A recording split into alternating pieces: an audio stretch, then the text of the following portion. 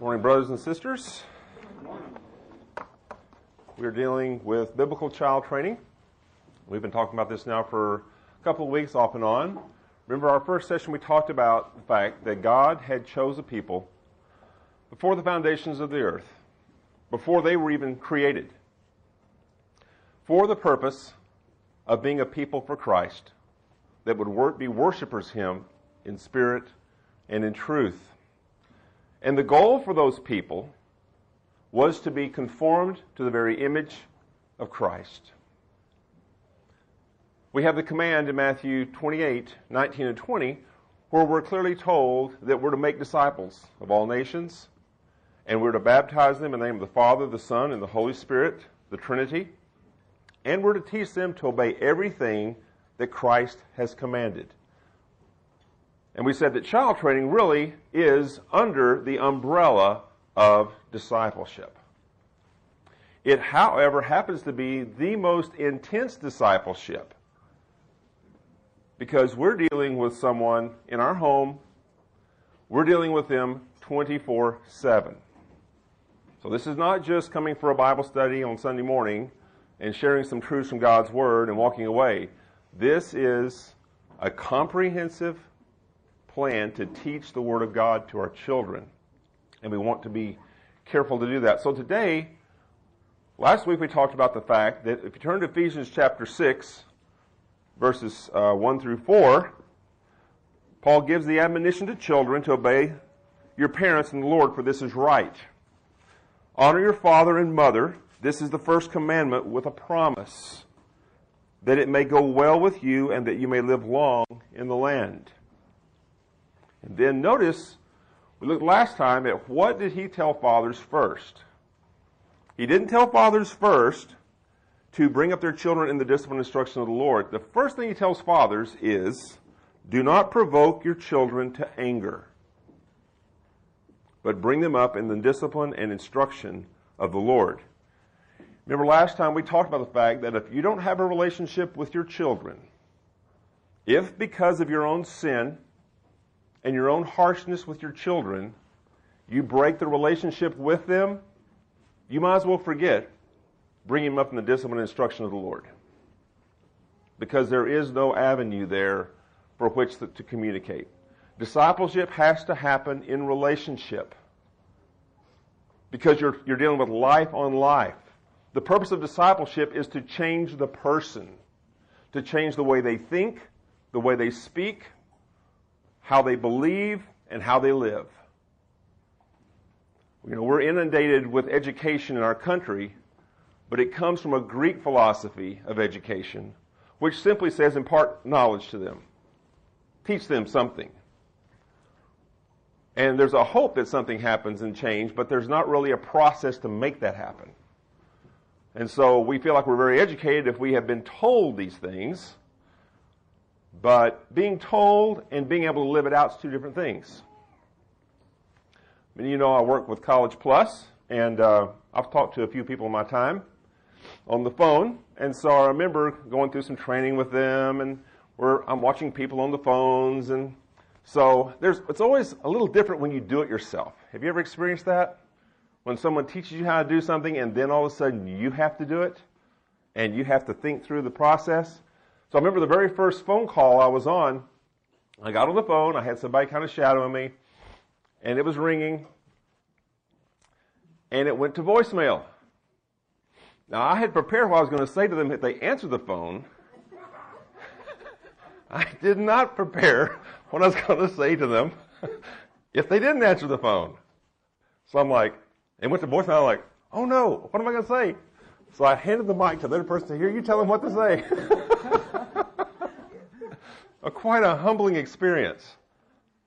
Discipleship is about changing all of who we are. Changing our heart, changing our thoughts, changing our words, changing how we live. Okay? It happens through relationship. Now we're going to talk a little bit today. We're going to focus on the fact of how to impress God's Word on our heart. So we've talked about the relationship. That's so important. And now we're going to get down to this second part of chapter 4, of verse 4 of chapter 6. But bring them up in the discipline and instruction of the Lord. This is going to take a little time to unpack. Let's turn to Deuteronomy chapter 6.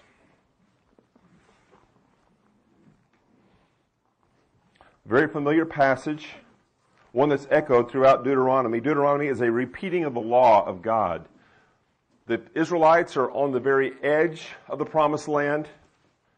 They have come through 40 years of wandering in the wilderness. They got here one time and they rebelled against the Lord out of unbelief. And God sent all of them back in the wilderness. And everyone 20 years of age and older died, beyond 20 years of age, died in the wilderness except for two people, Moses and Joshua. And even Moses won't make it into the promised land because of a sin that he committed. And so God is rehearsing for them again His word, His law. These people have spent 400 years in Egypt. They have been saturated in paganism, Egyptian paganism. And He is trying to teach them the word. And He's trying to impress it upon the Israelites' hearts. And they're getting ready to go in to a land whose time is ripe for judgment. And God is going to use these people to judge those nations. The Canaanites, the Hivites, the Jebusites, the Perizzites, the Parasites, whoever they are. They're all there. But what's the problem? They don't worship the one true God. And their sin has come up to God and come up to God and come up to God. And now God's going to use Israel, little Israel, to go in and to carry out the judgment of God. And He gives them some very sound instruction here. Let's read Deuteronomy 6. Now this is the commandment, the statutes and the rules that the Lord your God commanded me to teach you. This is Moses obviously talking. That you may do them in the land in which you are going over to possess it.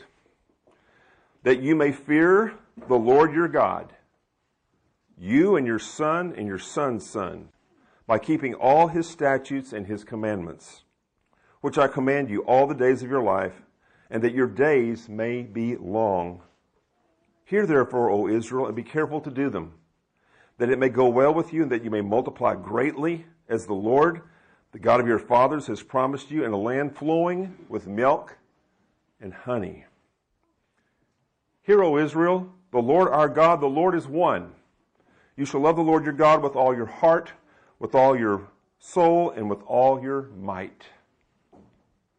And these words that I command you today shall be on your heart. You shall teach them diligently to your children, and shall talk of them when you sit in your house, and when you walk by the way, and when you lie down, and when you rise. You shall bind them as a sign on your hand, and they shall be as frontlets between your eyes. And you shall write them on the doorposts of your house and on your gates. And when the Lord your God brings you into the land that He swore to your fathers, to Abraham, to Isaac, and to Jacob, to give you with great and good cities that you did not build, and houses full of all good things that you did not fill, and cisterns that you did not dig, and vineyards and olive trees that you did not plant. And when you eat and are full, then take care lest you forget the Lord, who brought you out of the land of Egypt, out of the house of slavery. It is the Lord your God you shall fear. Him you shall serve, and by His name you shall swear. You should make vows to the Lord, in other words. You shall not go after other gods, the gods of the peoples who are around you. For the Lord your God is in your midst, and He is a jealous God. Lest the anger of the Lord your God be kindled against you, and He destroy you from off the face of the earth. So Moses says, God's given me these commandments, and my job is to give them to you. And your job, particularly talking to fathers, is to give them to your sons and your sons' sons, and obviously your daughters, and obviously your wife. And he says, remember, Israel, there's only one God. And you are commanded to love him with all your mind, heart, mind, soul, and strength. And you're to teach these commandments to your children diligently, so that they understand what's expected of them. And then he gives them a warning. He says, when you come into this land I'm going to give you, this great land, you're going to have houses you didn't build, wells you didn't dig, vineyards and olive trees you didn't plant. You're going to have this incredible blessing you didn't even work for. It's a gift from me. And he says, be careful. When you're satisfied, when you've had your needs met, that in the end you forget the one who took you out of Egypt, carried you safely through the wilderness, and brought you to this place. And that you then make the foolish mistake of worshiping the gods these people are worshiping. Because what's going to happen to these people when you come in? They're going to be totally obliterated, or they should have been, because of their idolatry against God. Now, this command in this passage is very relevant for us today. As people of God, saved by His grace and by the power of His Spirit, we're living in a land in which there's lots of false gods. And unless we train our children like Moses commanded them, our children will go the way of the people of the land we're living in. And we'll find ourselves not raising up disciples of Christ, but raising up disciples of the American culture with all that it has to bring. Were they successful in what Moses commanded them to do? Let's turn to Joshua, the very end of Joshua.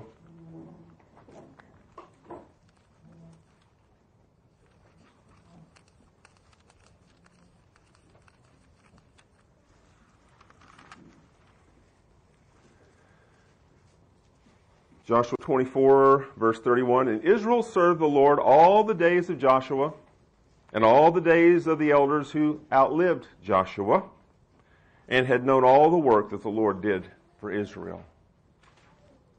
Judges chapter 2.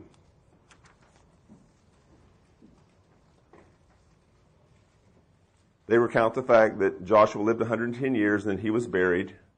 Verse 10 of chapter 2. And all that generation also were gathered to their fathers. And there arose another generation after them who did not know the Lord or the work that He had done for Israel. Did they obey what Moses said? No. There's a generation, 2 generations down, who don't know the Lord. They don't know about the Exodus. They don't know about all the great works God did to deliver them. It didn't take long, did it? And for anybody who knows the Bible, Judges is a wild book. Because all the people now, instead of following the commands of God, are what? Doing whatever seems right in their own eyes.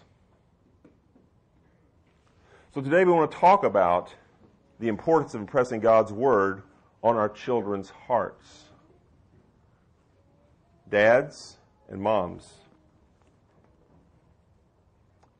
If you don't do this, no one else is. The church can help. The church can facilitate. When you bring your child to church, they'll get some drippings of the Word of God.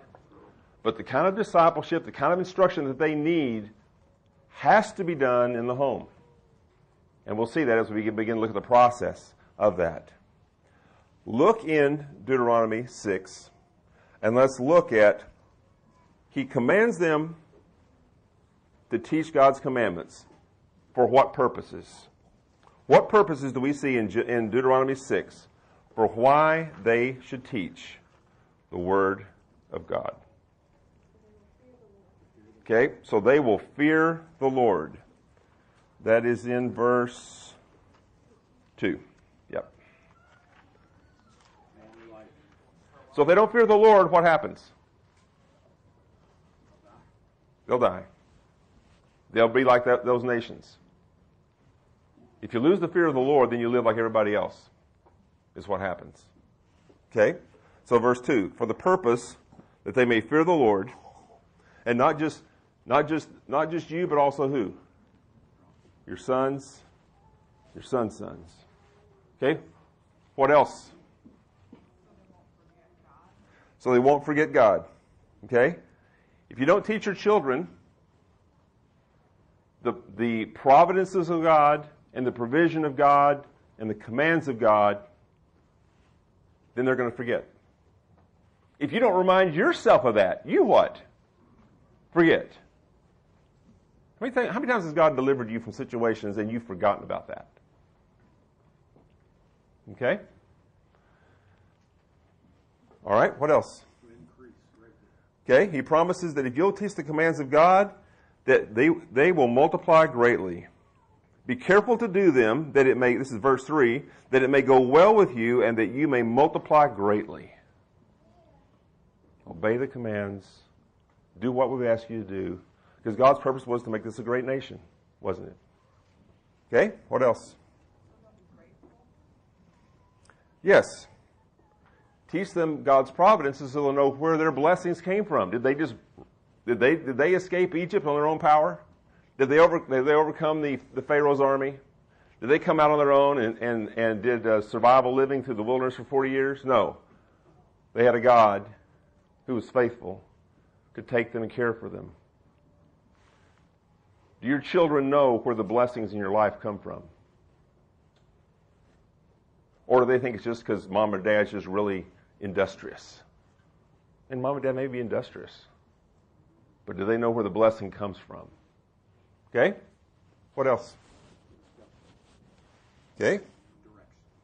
Giving them direction. Yeah, they will know how to live. To keep them from being destroyed. What does he tell them? If you don't teach them the commands of God, and they come into the land and they enjoy the fruit of the land, they're going to forget God. They're going to follow other gods.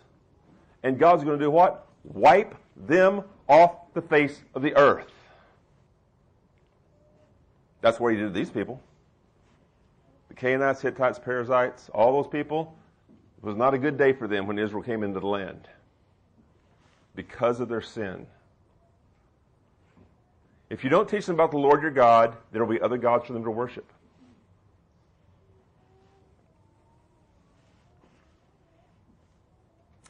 He says that your children and you will be blessed. It will go well with you.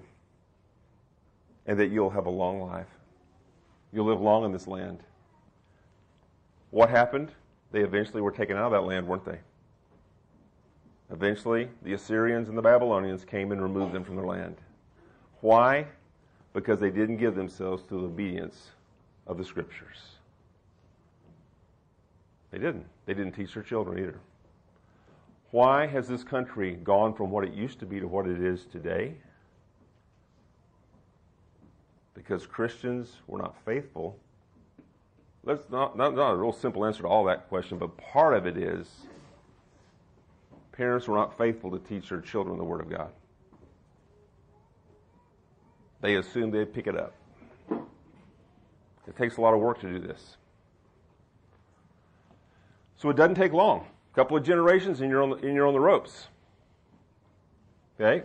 This is what's happened with Israel. Judges, they're on the ropes. Everybody's doing what they think in their own mind. All right? What should we teach our children from God's Word? The Minnesota Crime Commission had this statement they made. This is from Minnesota. Every baby starts life as a little savage. He's completely selfish and self-centered. He wants what he wants when he wants it. His bottle, his mother's attention, his playmates' toys, his uncle's watch, or whatever. Deny him these, and he seethes with rage and aggressiveness, which would be murderous were he not so helpless. He's dirty. He has no morals, no knowledge, no developed skills. This means that all children, not just certain children, but all children are born delinquent. If permitted to continue in their self-centered world of infancy, given free rein to their impulsive actions to satisfy each want, every child will grow up a criminal, a thief, a killer, a rapist. That's not some pastor preaching. That's the Minnesota Crime Council.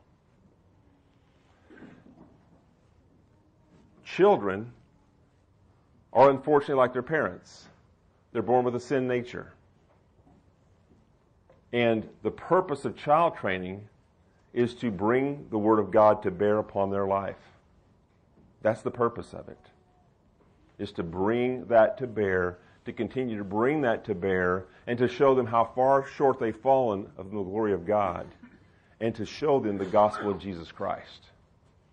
That's the purpose of parenting, and to hold up the standard that God wants them to live by, which they can't live by apart from the Spirit of God. So, is that a task to be undertaken? It is. Is it one that's going to be easy? No, it's not. For a couple of reasons. One, they're sinners, and number two, you're a sinner. And you have to deal with their sin. So as we look at God's Word, what things in God's Word do we need to teach them? Somebody help me. Got to teach them the gospel. Got to teach them God's sovereignty, that God is in control of all things, the gospel that Christ died for men, that those who would believe and repent might have eternal life. What else do we teach them? Teach them sanctification. We teach them that they are called to obey God's Word, and that they can only do that by the power of the Holy Spirit, and helping them to obey God in all these areas. Yes? There was another one somebody said. Obedience. We got to teach them. We first have to teach them. To teach them obedience, we have to teach them what first? The law, the commandments. They don't know what to obey, so we teach those things to them, right? Okay. What else? I think we have to teach them that there is a God. That there is a God, and we need to tell them who that God is. Okay, that's all what the Scriptures do. Who's God and who's what? If we need to know who God is, we also need to know who man is, right? We need to know who we are. Your child needs to know that they have a sin nature. They need to know that their behavior is not what pleases God. You need to know that. That's part of the problem with modern child training, is we assume the child is what? Basically, good. The Scripture says no. Your child was affected by the fall of Adam, and he has a sin nature, and you don't have to teach him to sin at all. He can become completely proficient at sinning all by himself without any help whatsoever. Isn't that amazing? Now, to get him to do what's righteous, now that takes a miracle. Okay? So if you go into it with this fantasy of he's just a real sweet little guy, or she's a little sweet little girl, you're going to be in trouble. Because you are dealing with a little savage. And this is why we have people who grow up and go to prison, because they were never trained and brought into instruction. We need to teach them what sin is. What Moses said was the history of God's relationship with his people. Exactly. We need to teach them that they're part of history, that God has had a plan from the beginning, and that their family is part of that history, that God has saved mom and dad, and that the Bible is not only just the story of Israel's history, it's the story of their history if they trust the living God. And give them a picture that this is bigger than just mommy and daddy trying to get you to obey a few things they want you to do. That God has a plan. And that you're fortunate to be born into a family that teaches the Word of God. You're fortunate every Sunday to go to church and hear the Word of God preached. Millions and billions of people don't have that privilege. Okay? The gospel, how is man saved? what happens to those who don't trust Christ? And obviously, what has God commanded? Okay? Now, how should we take God's commandments and impress them upon our children? Okay, we're going to look at 4 things. We're probably not going to have time for all 4 today. First of all is teaching. We have to teach them the commands of God. Okay? That's what we're told here in Deuteronomy 6, right? Teach them diligently to your children. Talk about them when you rise up, when you lie down, when you walk along the path. That's the first one. Second one is to rebuke, to reprove, or to convict them. Are they going to live up to what you give them as far as commandments? No, they're not. You're going to tell them, the Bible says, honor and obey your parents. Boom, it already happened. They didn't do that. Matter of fact, they did it 15 times today. They did it 30 times. They had a good day. They had 30 times they didn't obey their parents. Okay? And so what happens when that happens? We have to bring the Word of God to bear upon that and to help them to see where they've fallen. Then third is to correct them, to show them the path they should walk. And the fourth is to train them. These same things that we see. You'll turn to 2 Timothy 3:16. The Word of God is what? All God's Word is God-breathed, is inspired, and is useful for what? Teaching, reproof, for convicting, correction, and training in what? Righteousness. So that the man and woman of God may be thoroughly equipped for every good work. So that the child will be brought more into the image of who? Christ. Okay? So there's a fourfold aspect here to the Word of God. All right? So we're going to deal first of all with teaching. To teach is to instruct, to inform, to communicate to another the knowledge of that of which he is ignorant. And they are completely ignorant of the Word. We do know God has put His law on their heart. And so at some point, that's going to help us along the way. But we're dealing with people who don't know God, don't know His Word. Okay? We're to do it just like God did it for us. Isaiah 2:3, who would read that for us? And Deuteronomy 4:10. Can you get Deuteronomy 4:10? And Isaiah 2:3. Deuteronomy 4:10.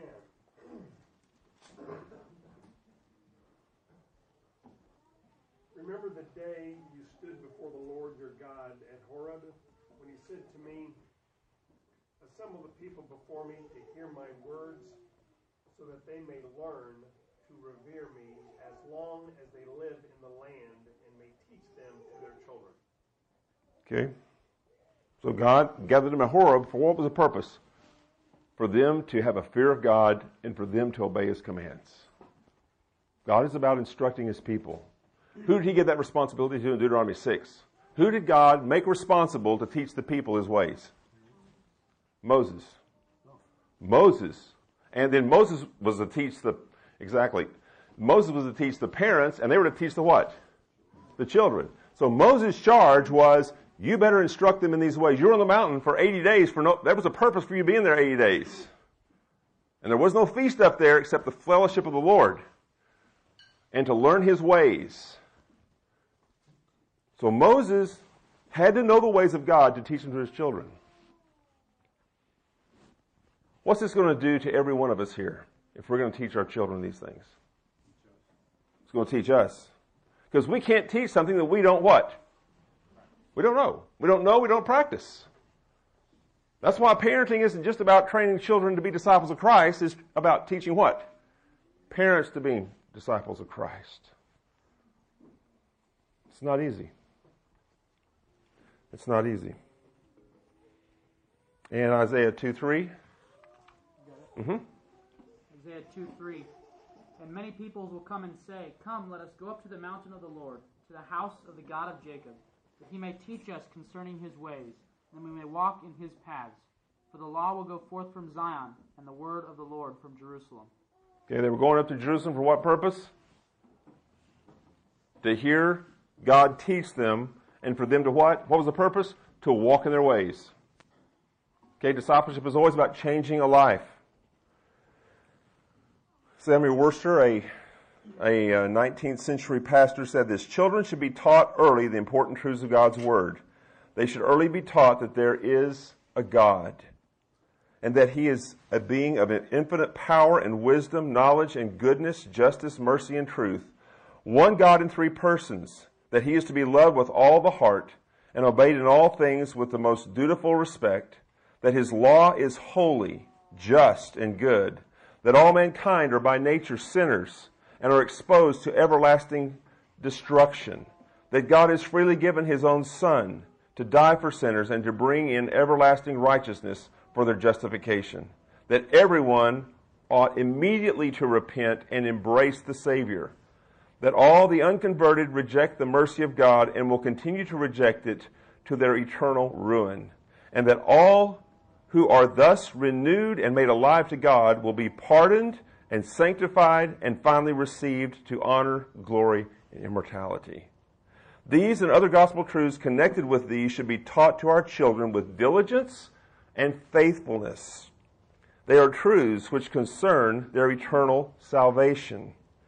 Nor are we to say that children cannot understand them, for it has been found by pleasing experience that if proper means are used, children will very early get so much knowledge of divine truth as to be of the greatest benefit to them in all their future lives. Children can take in a lot of information. Children can hang on to a lot of information, unlike us who are older. They are a sponge in this regard. A couple of years back, we took in four Latvian orphans for a summer. And we had to follow the guidelines of the agency that we did that with, which was to not spank them. I don't know why I agreed to that. But anyway, we had them for 6 weeks in the summer. And we had, the littlest girl was 4. Her name was Agnesa. And Agnesa was a cross between Shirley Temple and, who? Gretel. Okay? Yeah. Cute as she could be. So we would take them to church, and I explained to Agnesa, you need to be quiet, church. Okay? So we're sitting there. She's doing a great job sitting quietly. Every time she wanted to talk, I'd go, shh. She got it. So the pastor was preaching, and I said, amen. She goes,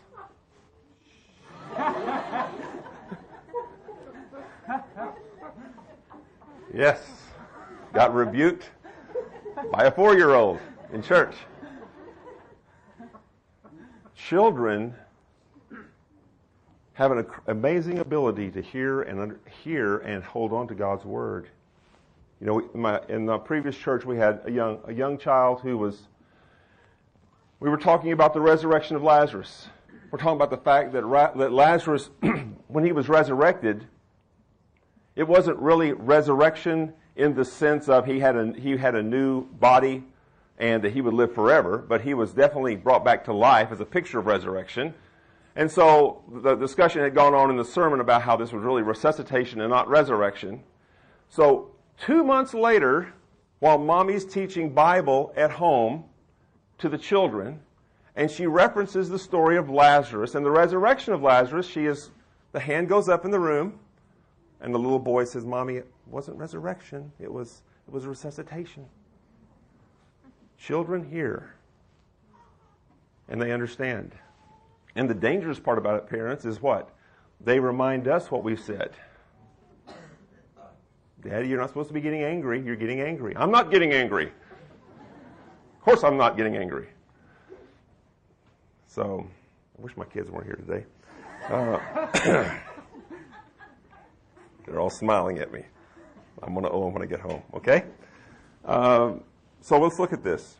The first step to impressing God's Word upon your children's hearts is to impress it upon your own heart. Deuteronomy 6:6. And these words that I command you today shall be on what? your heart. May God give us grace that they would be on our heart. That doesn't mean they're just memorized. That's step one. They have to be meditated on. And we have to be what? Living them. The Word of God is meant to change us. And if it doesn't change us, then we fit into the category of the parent we talked about 2 weeks ago, the hypocritical parent. We have all the words, we say all the words, but in reality, the Bible has not what? Affected us. So the call to us parents, first and foremost, before we ever utter a word to our children is, let the Word of God be on your heart. Let it settle there. Let it change your mind and your will and your emotions and your life. And it doesn't change it perfectly, does it? We're still sinful people. And we get a chance for our children to see that and to respond appropriately. Okay? They shall be on our hearts. That's enough of a message already for today.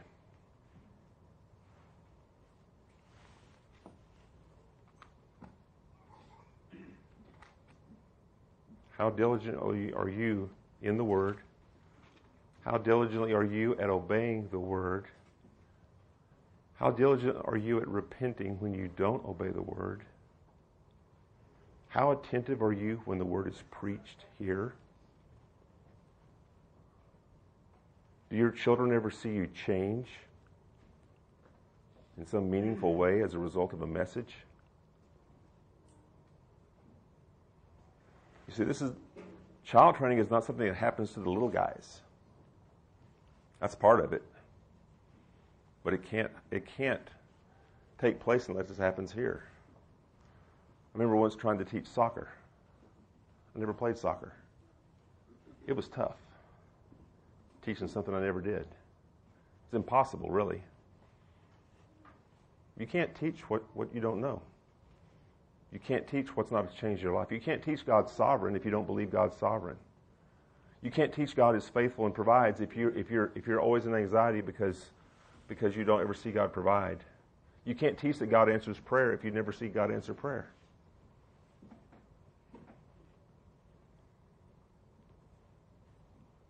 So, child training always starts with us. Okay? Deuteronomy 11:18 and following. You shall therefore lay up these words of mine in your heart and in your soul. You shall bind them as a sign on your hand, and they shall be as frontlets between your eyes. They should affect your actions. They should affect your thoughts. Proverbs 4:23. Let your heart keep your heart with all diligence, for from it flow the springs of life. Regarding our heart, is our heart tied to this word? Or is it attracted to something else out here that seems so valuable, so important? Your children will find out what's valuable to you, no matter what you say. They have great radar in this respect. Okay? For the Word of God is to be in your hearts and to control you and the way you live your life.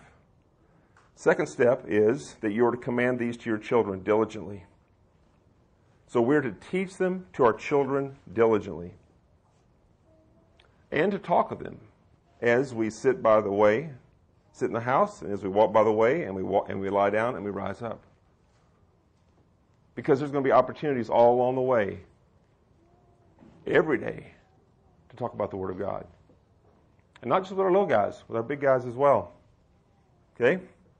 The word for teach them diligently carries the idea of impress it upon them deeply. It's the idea of a repetition. Okay? It's a repetition. It's like taking a knife and sharpening it. The repetitiveness of it.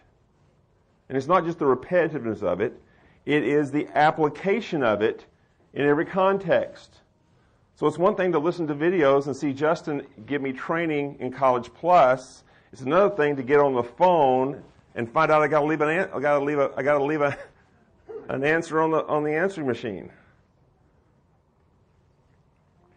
Okay? It's one thing in basketball to teach children how to dribble. It's another thing to let them dribble. It's one thing to teach your children to share as you're sitting around the table. It's another thing when there's a fight breaks out because there's a toy they both want. So the Word is taught formally, and then informally it's constantly reinforced and brought to bear upon our lives. Formally and informally. And in all kinds of situations. How many of you have ever been in a situation where you're out in the store and all of a sudden everything just breaks loose? You've been training your child to be obedient. You've been training your child to obey their parents. And all of a sudden we have a huge fit going on in the middle of the store. And we're screaming and all kinds of stuff's going on. I just heard this happens to people. I've never experienced that myself. But, yeah. What do you do with that? Do we instruct right there? Do we go off somewhere where we can deal with it? How do we deal with those things? Because they're going to come. They're going to come in all types of situations. Horror of horrors, you're going to bring your child into worship, sit down. You've already set toward the back of the church to make sure you're safe back there so you can make a quick getaway if something happens. But you never know. You never know. You never know when behavior is going to happen that you're not expecting. And how do you respond?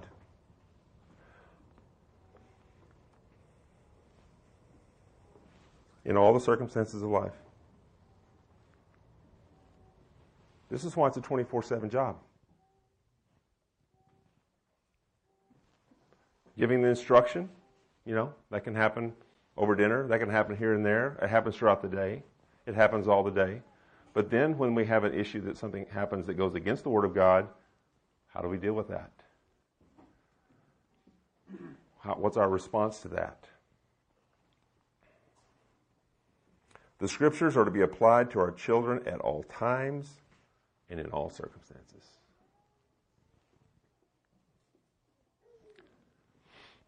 One of the memories in my parenting career, which is still going on, by the way, is I was pastoring up in Ohio. Lori's brother loved the Grand Tetons. And so we made a trip to the Grand Tetons and met them. And we had one child at that point, and we had one in utero. And we're up in the grandeur of the Grand Tetons, the majesty of the place. And we had a 2-year-old with us who will remain nameless. And it had been a hard trip. It had been a long trip. And so we went out on Jenny Lake. And Jenny Lake is just this tranquil, like glass lake with the majestic Tetons in the background. And we get on this fateful this voyage. There's a little boat that takes you across the lake. So we got on the boat. Lori's brother and sister-in-law, her kids. We got on with our child. And so we're just going across the lake. It's just magnificent day. It's crisp outside. And this child wanted the camera. And I said, no, you can't have the camera. Not right now. And from that point, it just kind of went downhill. It went into a full-blown, all-out tantrum and fit and all this and that. So here we are on this boat with 15 other people who are all trying to enjoy the majesty and beauty of God's creation. And we have this incident happening at the back of the boat. Where can I go to deal with this situation? Why didn't I just give them the camera? If the camera could have gotten wet, who cares? It would have been great. I wouldn't have had to go through this humiliation, So we finally got off the boat. I went back into the area to deal with the child. You could hear over the mountains are great at bringing the volume back. And you could just hear this. And of course our party kind of moved quickly to the other side as quickly as they could. Yeah, what do? You have to bring God's word to bear on all circumstances of life. And there's going to be times. And then the question is, how do you deal with that? Do you deal with it in anger? So we'll talk about that. All right? The benefit's obvious. This teaches our children what? That God's word applies to what? Every situation in life. It's not just some little class we have. It deals with every situation in our life. Child training is not just teaching our children knowledge. James 1:22 says what? Be not just hearers of the word, but what? Doers. God doesn't care if you hear the word if you don't do it. There's no bonus points for that. Israel heard Christ preach for 3 years, and most of them ended up losing their soul because they didn't obey what he had to say.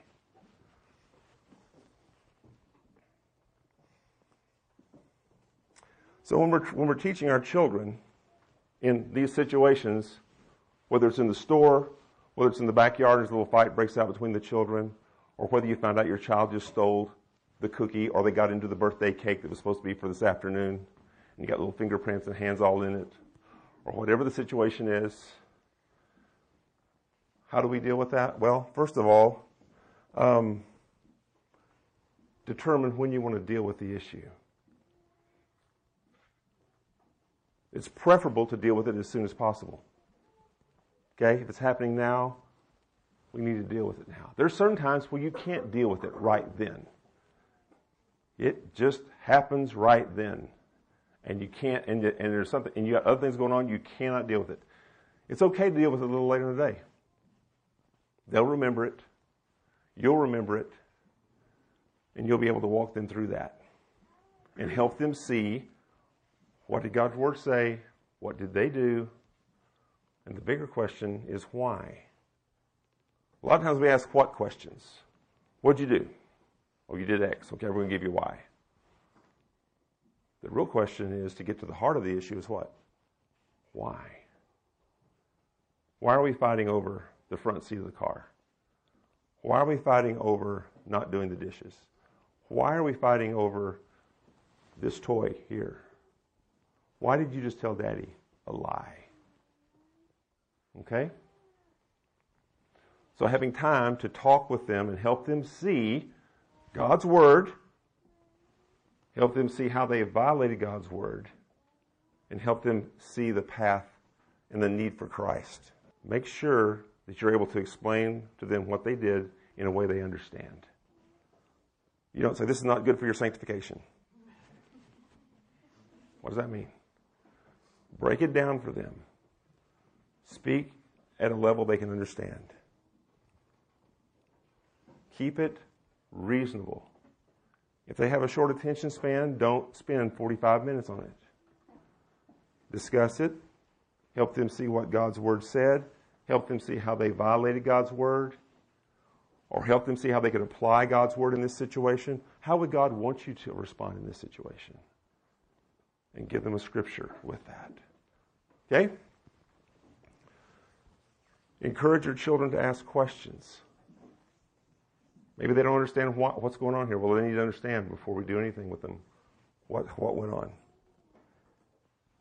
Help them create situations where they apply God's word. You're teaching them God's word, and say, okay, now how would we ever use this in our life?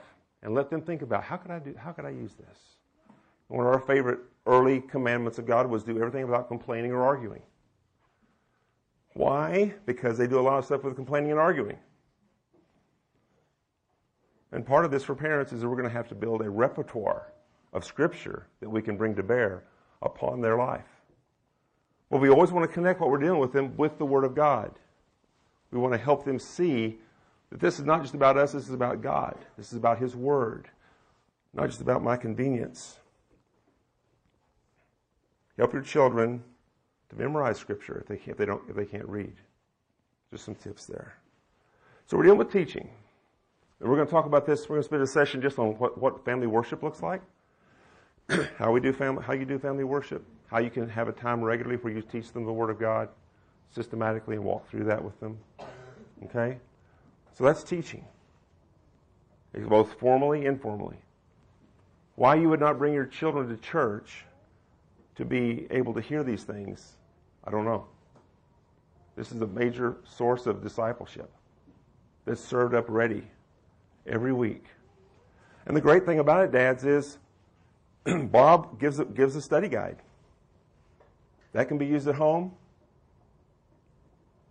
Or you get through with the message, we go home, and what do we talk about when we get home? The message we've heard. Use it as a springboard to help you in your discussions with your children. I know some of us are so busy with so many things that our mind just like, oh, I got so much stuff to think about. Find the time to teach your children the Word of God. Okay? Secondly is conviction, to convict. Okay? So we teach them, and then we have to bring to bear the fact that they didn't measure up to what the Scripture said.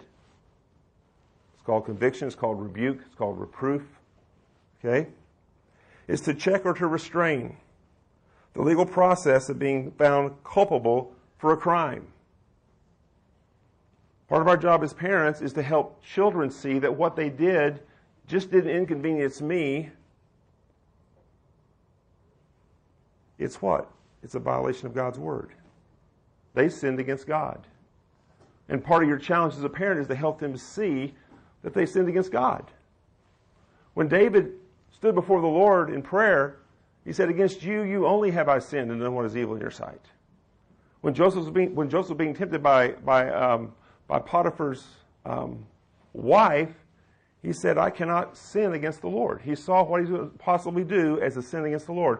We have to help our children see that this is not just our little kingdom and our little rules.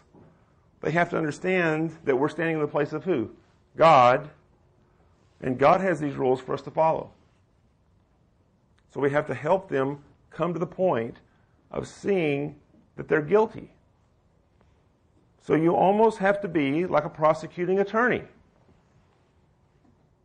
You have to come at this to the point, it's not just, you did X, I'm going to give you 4 swats.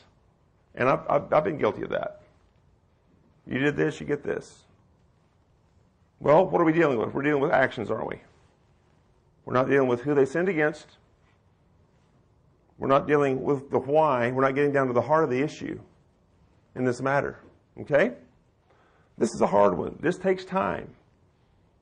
This takes sitting down and having conversations with our children. This is why the myth of quality time versus quantity time is a real myth. Because to train children, it takes a lot of time. You're on your way out the door for church and you have a major problem go on.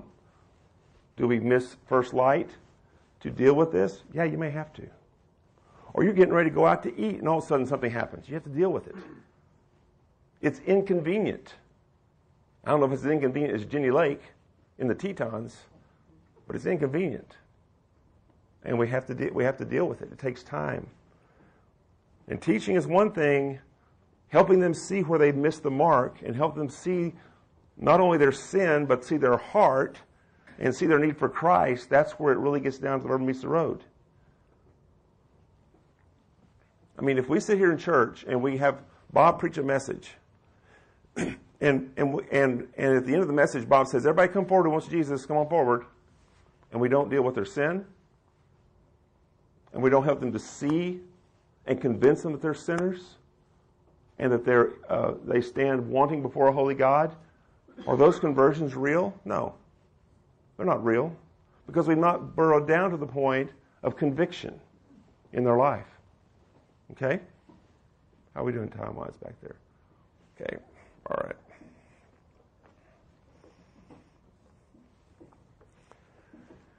If you look at Revelation 3:19, God's dealing with the Laodicean church, and he basically reproves them. He basically convicts them.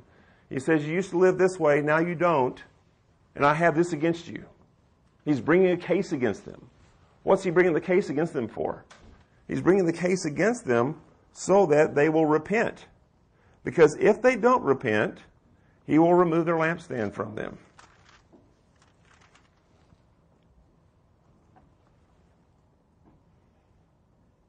Remember, he told them, you're either hot or cold, or you're lukewarm, I'd rather you be hot or cold. And he told them all these things they did. And then he says, those whom I love, I reprove and discipline.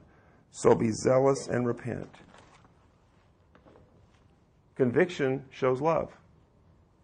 Conviction shows you're going to take the time to help them see the condition of their heart. That's very important, to help them see the condition of their heart.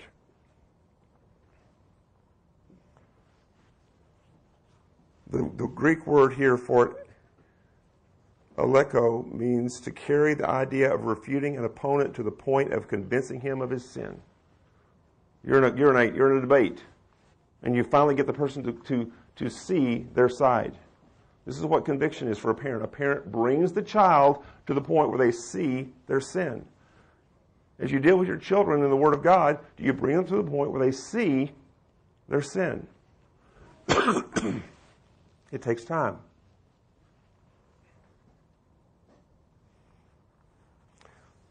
Now we know the Holy Spirit convicts us of sin, John 16:8. We know that the Word of God convicts us of sin, and we know that God uses parents, and He uses elders, and He uses the people to bring conviction of sin in our lives. We deal with each other in our sins, don't we? In 1 Timothy 5, the Bible talks about people bringing accusations against the elder for his sin. So everyone, we work with the whole issue. We're all sinful people, and there's times when we need someone to bring to our attention our sin. Remember how Nathan brought David's sin to him and showed him his sin? And what have you done with Bathsheba and Uriah? This is a very important aspect of teaching our children the ways of God. And we've got to become skilled at this. It takes practice. Okay? What's the purpose of conviction? To lead to what? Repentance. And to lead to what? Faith. And trust in Christ. So there's a lot of things that are going on that are on a serious level. You may say, well, I'm a parent. I'm not qualified to do this. Yes, you are. And if you're not equipped to do it, then what do we need to do? Get into the Word and begin to practice. Get on the phone and make the first phone call. You know, do the first basketball shot. Step out and begin to work at this to bring conviction to your children's hearts. J. Adams says, no process of change or philosophy of parenting that ignores a child's relationship to God can succeed no matter what gimmicks are used to get what the child wants. Child training is ultimately about that child's relationship with who? Christ. It's not just about you. It's about them. And if you have all these great plans on how you're going to bribe your kids to do what's right, or you're going to give them special rewards, or all these things, and we don't deal with their heart and deal with their relationship with Christ, it's a waste of time. You may get outward conformity. The question is, are you dealing with the heart? That's the question. Are we dealing with the heart of people? When a parent attempts to change a child's behavior without first seeking change in his relationship with God, the result is merely outward, pharisaical behavior, just as displeasing to God as the original selfish behavior. I'm going to give you $5 if you get your room clean all week. Okay, now we're just talking to be greedy, right? Congratulations. That's so helpful. So successful. Okay? Convictions are prerequisite for repentance change. You need two skills. You need to know the Scriptures, and we need to be able to bring those Scriptures to bear upon the heart of our children.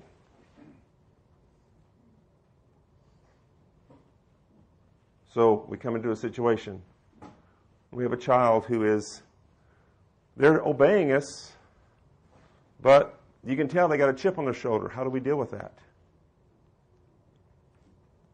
We have to bring it to their attention. So would you call that last statement you made honoring? Why were you not honoring? What is the problem? What is going on in your heart? What's the situation there? Well, X, Y, and Z. What did the Scripture say you're supposed to do? Honor your parents. Supposed to obey your parents. Well, I am obeying. Okay, you're obeying. Good. So what about the attitude? What kind of attitude should be there? One of honor? As you said this, is this honoring or not honoring? And then the question is, why? Why is this here? Well, I didn't like you telling me to do X, Y, and Z. Okay? So it boiled down to what? You wanted to do what you wanted to do for your own pleasure. You wanted to sleep in an extra hour, or you wanted to do X, Y, or Z, or you didn't want to take the trash out again this week. and walking them through the process and bringing them to a point where they see their sin. It's helping your children see their sin. Okay? Here's some principles to follow when bringing conviction to your children. Okay? First of all, examine your motives. If we go to Galatians chapter 6, Galatians chapter 6 really applies to any kind of discipline situation, whether church discipline situation or family discipline situation.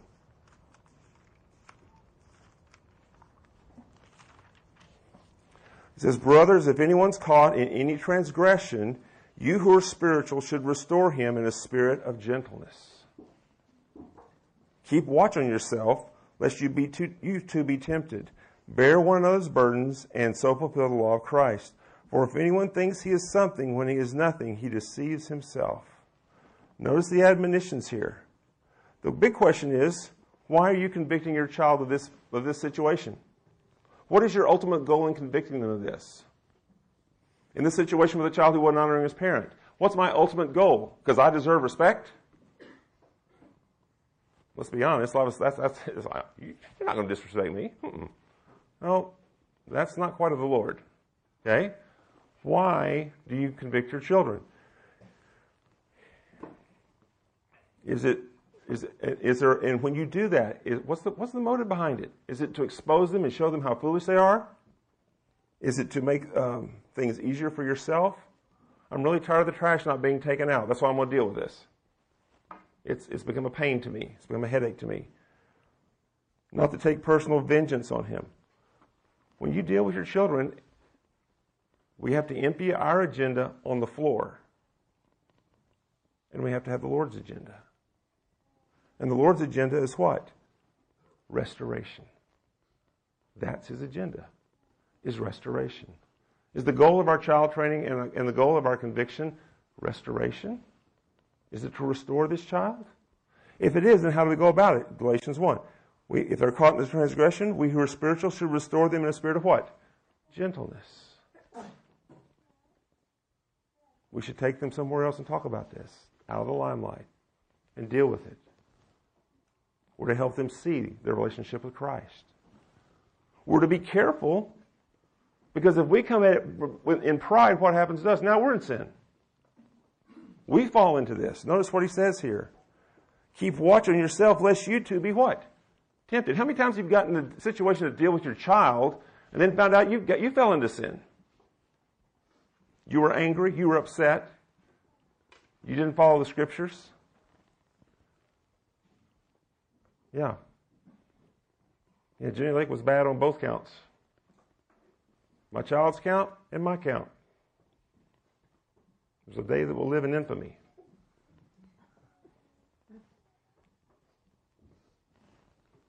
And notice here,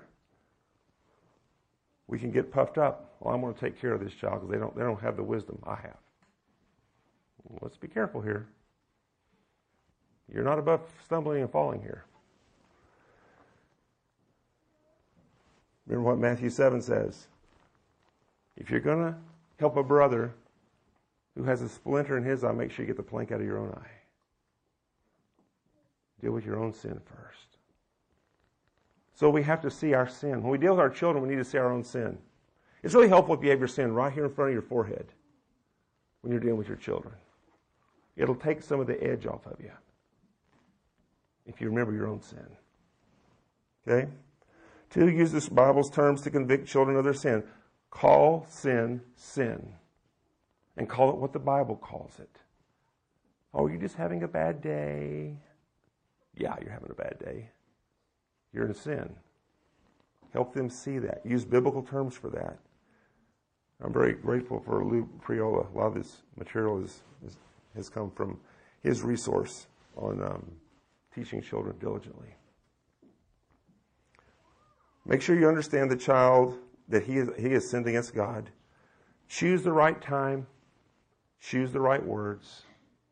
How many of us have been in situations where we had to go deal with a brother or sister in Christ, and we're careful to choose the right words for that encounter? Y'all have that? Yeah. With our children, do they deserve anything less than that? No, they don't. Choose the right words for them. Ask questions to appeal to their conscience. Not just what did you do, but why did you do it? Moving from what questions to why questions. Look at Jesus as you read through the Gospels. How many times did he ask a why question? Why do you seek to kill me? Why are you worried about what you wear? Lots of why questions Jesus asks is, why are you of so little faith? Make sure that when you deal with your children, it's not all conviction. I mean, we can really bear down on our kids and just find all kinds of faults with them because they're just like us. Does your relationship with your children involve praise and encouragement and helpfulness, or is it always just on them about these things? And again, when you reprove them, when you convict them, do it with gentleness. This takes a lot of grace. This takes a work of the Spirit. Let's pray. Father, we thank you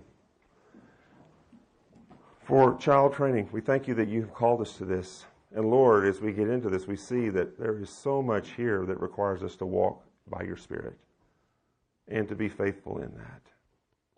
And Father, we all acknowledge we've come short.